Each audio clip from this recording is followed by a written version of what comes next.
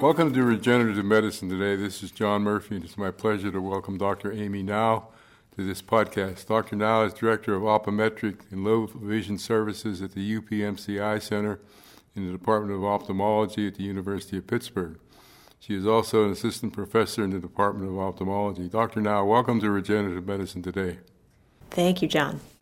So I know that you have both clinical responsibilities as well as research responsibilities, and I think the focus of today's discussion will probably be on the research, but perhaps as the beginning, tell us a little bit about what you do from a clinical perspective.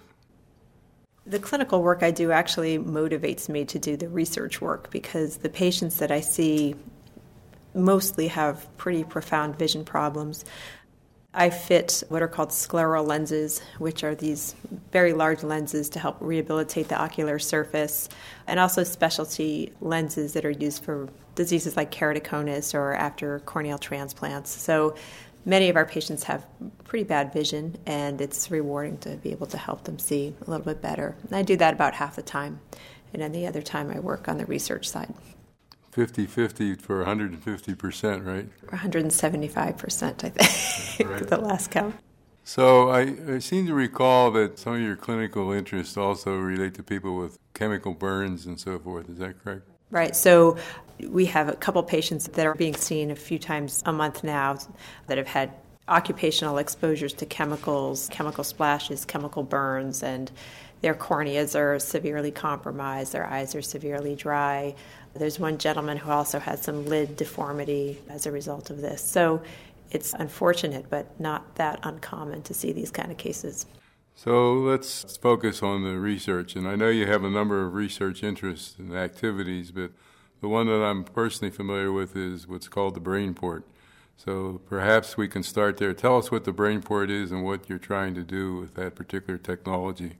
The BrainPort is an example of sensory substitution technology, and sensory substitution is a way that you can exploit the information going into the brain to give people a better sense of their environment. So, for example, if you don't have vision anymore and it can't be fixed or restored, can you augment your remaining senses to be able to perceive what's going on around you?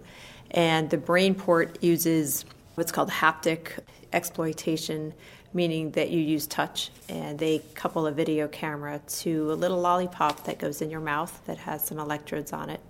The camera captures the scene, it gets downsampled onto the tongue, and you can feel it on your tongue. There are other sensory substitution devices that use sound. One is called The Voice, and they have a camera, and instead of sampling that into something that you feel, it's something that you hear. So there are several of these devices that are sort of being developed now. So some time ago I saw a demonstration of the BrainPort where an individual who didn't have visual acuity with the lollipop transducer was able to read big numbers or letters on a 8.5 by 11 piece of paper. Is that still the resolution of this technology?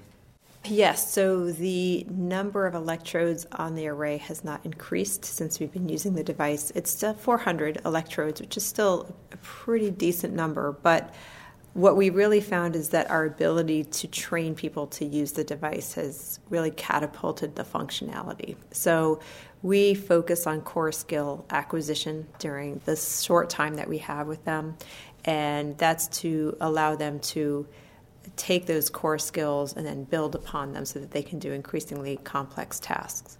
So the resolution of any of these ultra-low vision devices, whether it's a sensory substitution modality or it's a retinal implant chip, is really actually quite poor. But what's important to remember is that you don't need to have really good resolution acuity to have improved function. You can just get a little bit of information is a whole lot better than no information.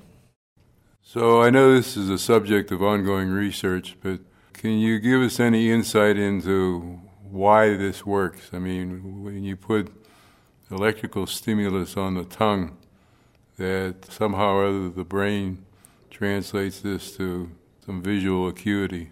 That's a really great question, and it's one that a lot of people ask. And it's not that your tongue sees, or that your ears can see. It's that the brain is smart. And the visual cortex is hardwired to lots of different parts of the brain, because we don't just see, but we see and we hear, or we see and we smell. And so our input is multimodal. And so there are pre-existing connections that we exploit. We do neuroimaging studies, and we are finding that the visual association areas are highly recruited, meaning not the necessarily primary visual cortex, although there is some activation in blind people who use the BrainPort device in the primary visual cortex. But these association areas are also heavily recruited. And it's probably coming through somatosensory cortex. So it's the somatosensory cortex is the primary conduit, at least for the tongue, and then it's exploiting these already existing connections to provide information about space and location to the part of the brain that knows how to process that information. So is the tongue unique because of the saliva and the electrical conductivity, or is it unique for other reasons in terms of this outcome? It is unique because of the saliva. It's a great coupling fluid, so you don't need to use as much energy, and you're not going to burn the skin. But the other issue is that the two-point discrimination ability of the tongue exceeds that of the fingertips, so it's actually quite sensitive. And if you think about it, if you put a Starburst candy in your mouth, you can tell that it's a square. Or if you put a malt ball in your mouth, you can tell that it's round. So the tongue already knows how to discriminate shapes. It has some of that tactile ability. So, Dr. Nau, I know this is ongoing research, but have you published any papers in terms of your work in this area? The newest one we have is in press right now. It's in the TVST journal, which is the new ARVO publication.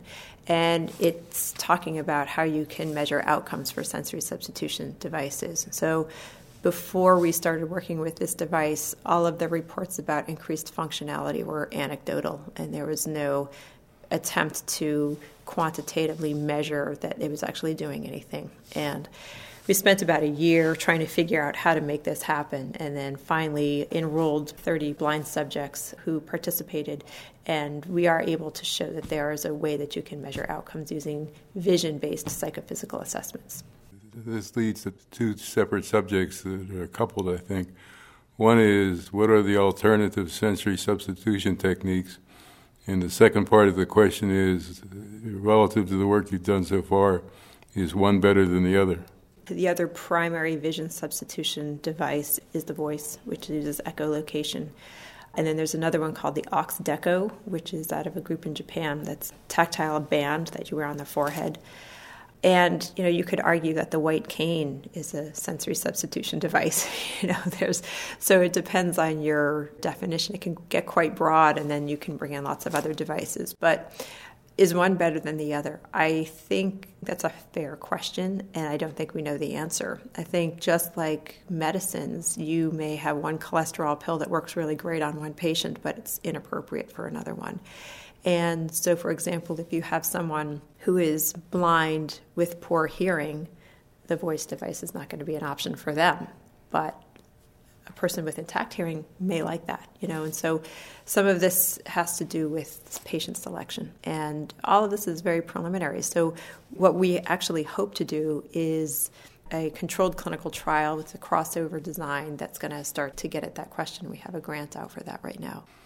Dr. Nau, you described a number of devices and this vision substitution. Is it vision that's the key here, or is that not the correct interpretation? People call it vision, and you can debate what vision is. I think a more correct term would be enhanced perception of your environment. What I don't want people to misunderstand is that you see like a sighted person, because that's not the case.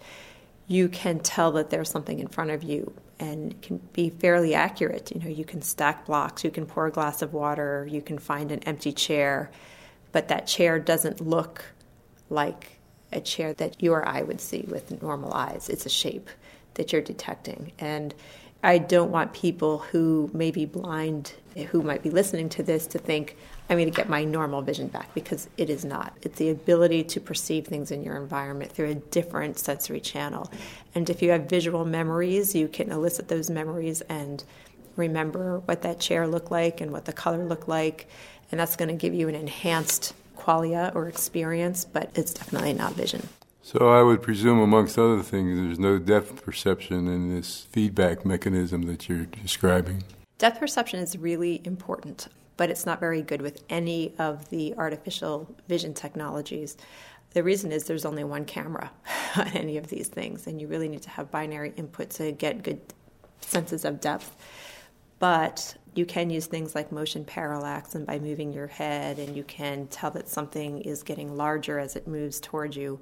But depth is one of the areas that we're actively trying to enhance with different types of cameras or two cameras, and we're looking into that now. So multiple cameras is like two eyes is what's needed for depth perception, but how do you translate that to these systems that aren't really given vision but are perception of the environment? We had one pilot that we did with an Xbox Connect, and we looked at simple objects, and we just had blindfolded, sighted patients, and they were able to say that something looked more like a cube than a square, for example.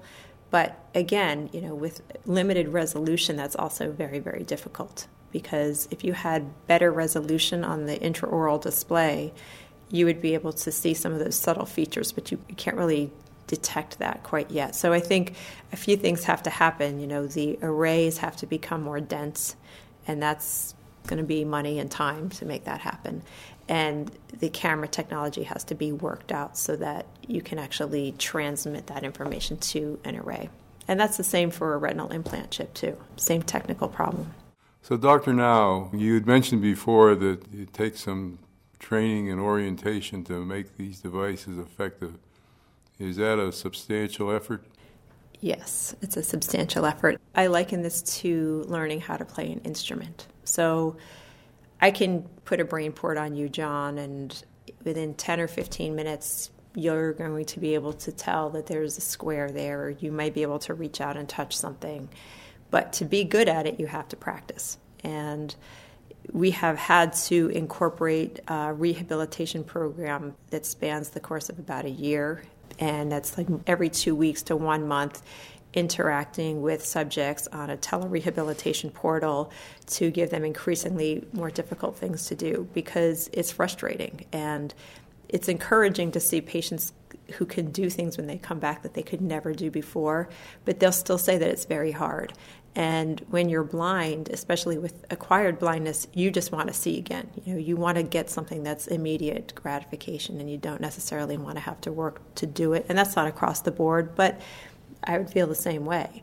But you really, really do have to learn how to use this. And talking to Peter Meyer, who's the inventor of the voice, I think that might actually be a little bit more difficult to learn. He thinks that a highly motivated subject might get some basic skills in about 3 months. So that describes the level of effort and the duration to acquire some skills with this technology. But I presume you have to keep practicing, otherwise you at least regress somewhat in that regard.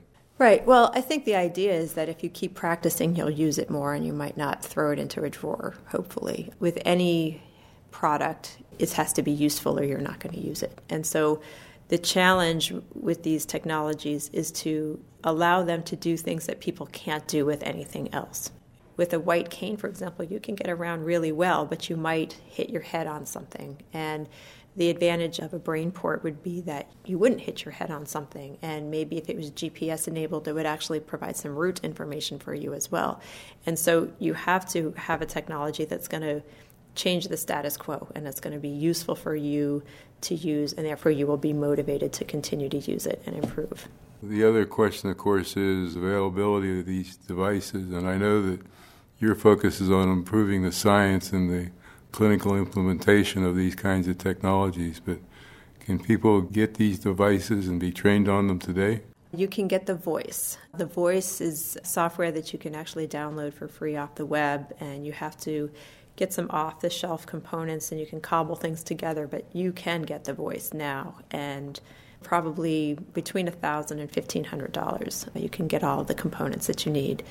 The BrainPort is not available for sale yet. That is pending CE mark, and we're doing an FDA safety study right now, finishing up this spring. So hopefully the BrainPort will be available in the next year or so. There's no definite date for deployment, but it's near term. It's not 10 years.